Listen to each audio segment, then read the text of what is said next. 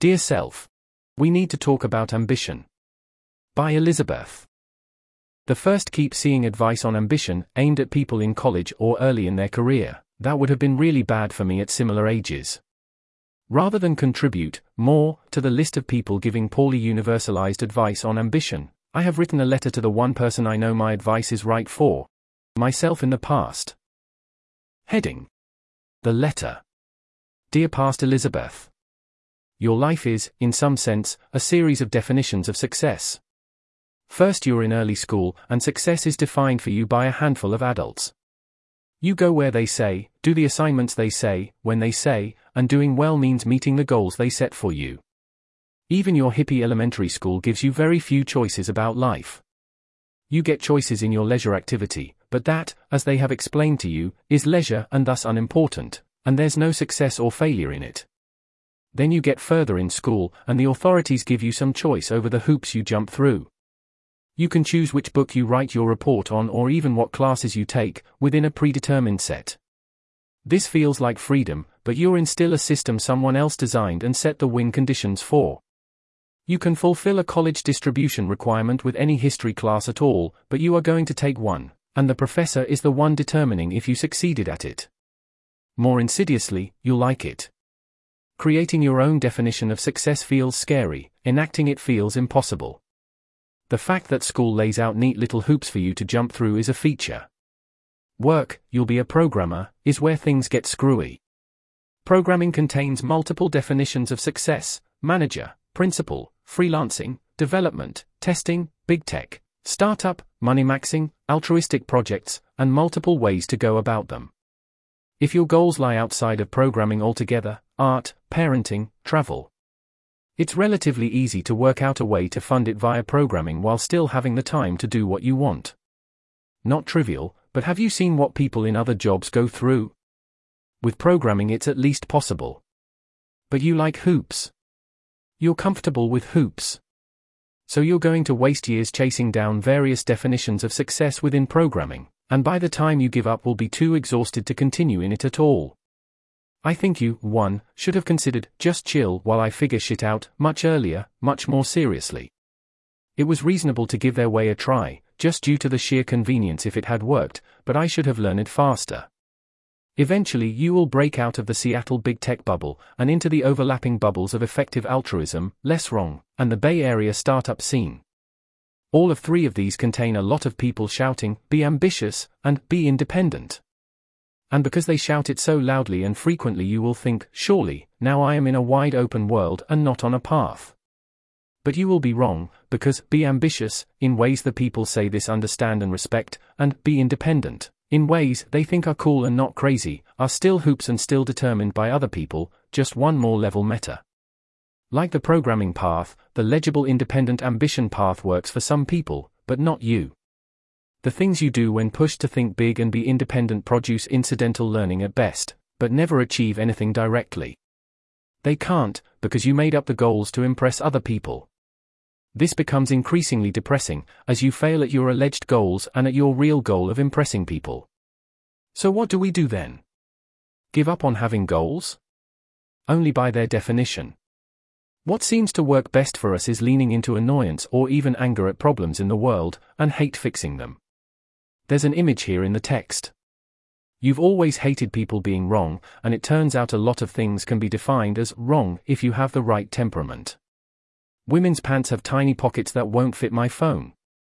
Wrong. TSA eating hours of my life for no gain?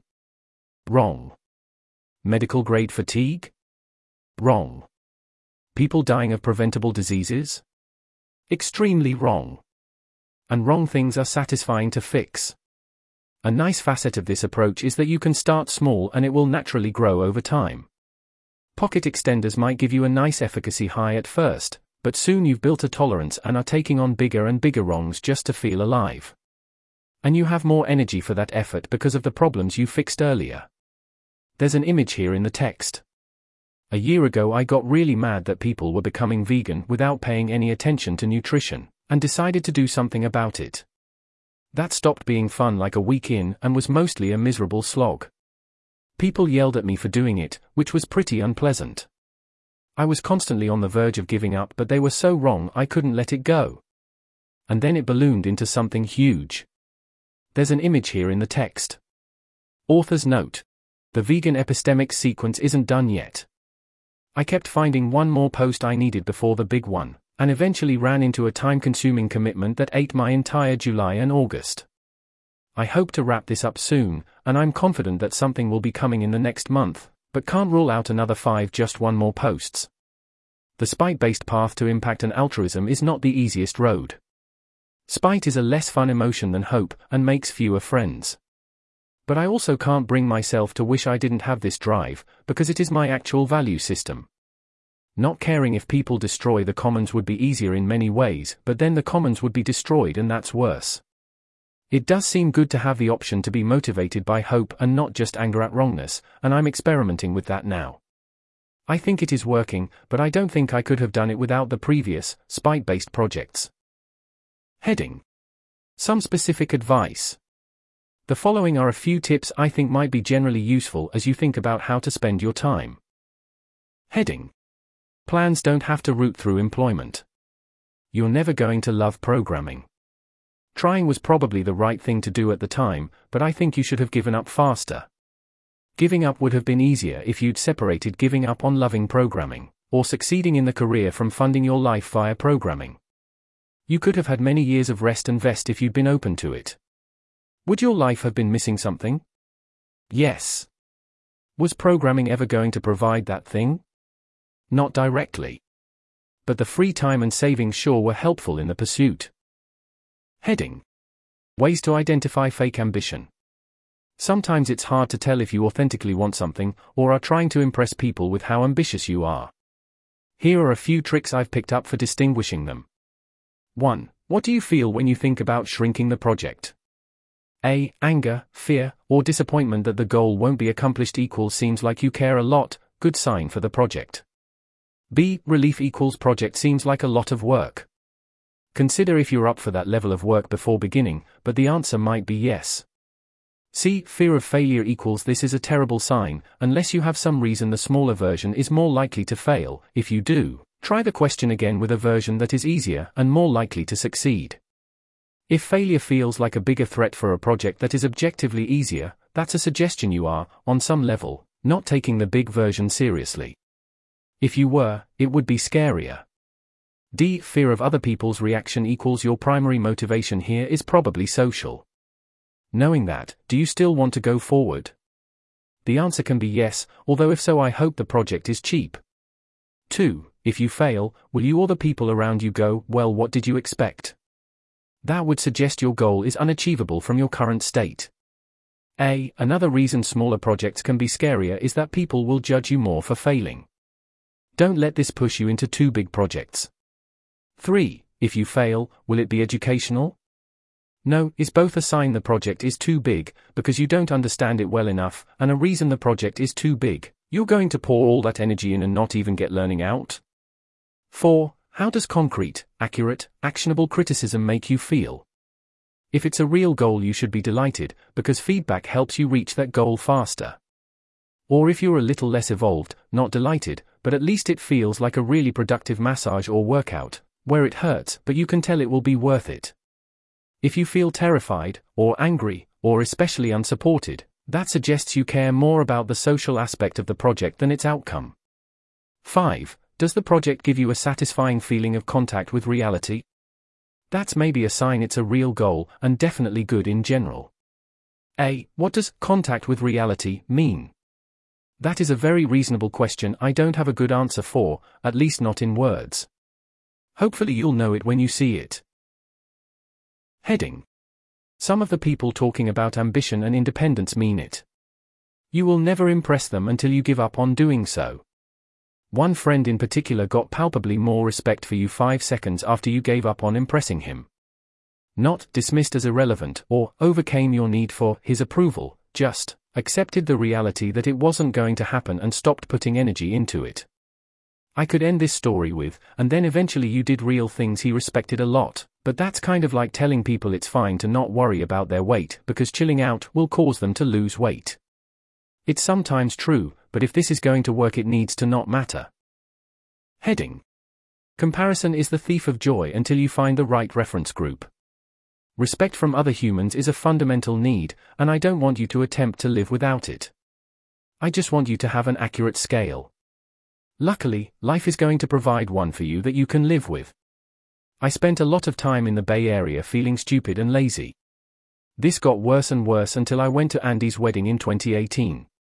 Andy, while quite ambitious in his hippie way, was about as far outside the Bay Area ambition bubble as you could get. During the reception I had a flash of insight that I only look stupid and lazy next to the brilliant and driven people I deliberately sought out because I am smart and kind of driven, but not as much as them. Next to Andy's hippie friends I am a titan of industry. This felt like a socially unacceptable cure for anxiety at the time, but I talked to Andy about it a few years later and he said, "Oh yeah, it's always been clear you were the friend of mine most likely to be remembered after you die." Which is a pretty intense thing to say, and honestly kind of weird because at the time you met his hippie goals definitely outscaled your programming goals. But he definitely wasn't mad. I don't want to lean too hard on this. The point isn't I'm better than them because I'm ambitious. They're living their own best lives that wouldn't be improved if I started shouting at them about ambition or the glorious fight for epistemics. It's just that I'm not failing all the time. Heading. Sometimes procrastination is a worker's strike. If you just don't seem to be able to focus on something, consider that you might not actually want to do it and you should quit. Better yet, get curious about why you don't seem to want to work on it, with "I hate it and want to quit" being one of many options. This will save you a lot of time and misery. Heading. Your taste will always exceed your ability. Which means things you make will always be disappointing relative to the image in your head. People will tell you the cure is to push through and do lots of stuff anyway, my favorites. There's definitely something to that, but I have this nagging feeling that that's only half a cure. It looks to me like "stop thinking and just ship it" is as much of an avoidance strategy as "you can't ship things until they're perfect." Every once in a while I ask the internet, "Hey, how do you tell when to release subpar work and when to keep improving?" And no one has ever given me a satisfactory answer. Hopefully I'll have something for you in a few years. Heading. Conclusion. You should let other people set your success criteria a good shot. When it works it's way easier than creating your own. But you should recognize when you're doing it, even if one of the success criteria you're trying to meet is be independent, and when it doesn't work you should move on. Best of luck. Elizabeth. This article was narrated by Type 3 Audio for the Effective Altruism Forum. It was first published on August 30, 2023. To report an issue or give feedback on this narration, go to t3a.is.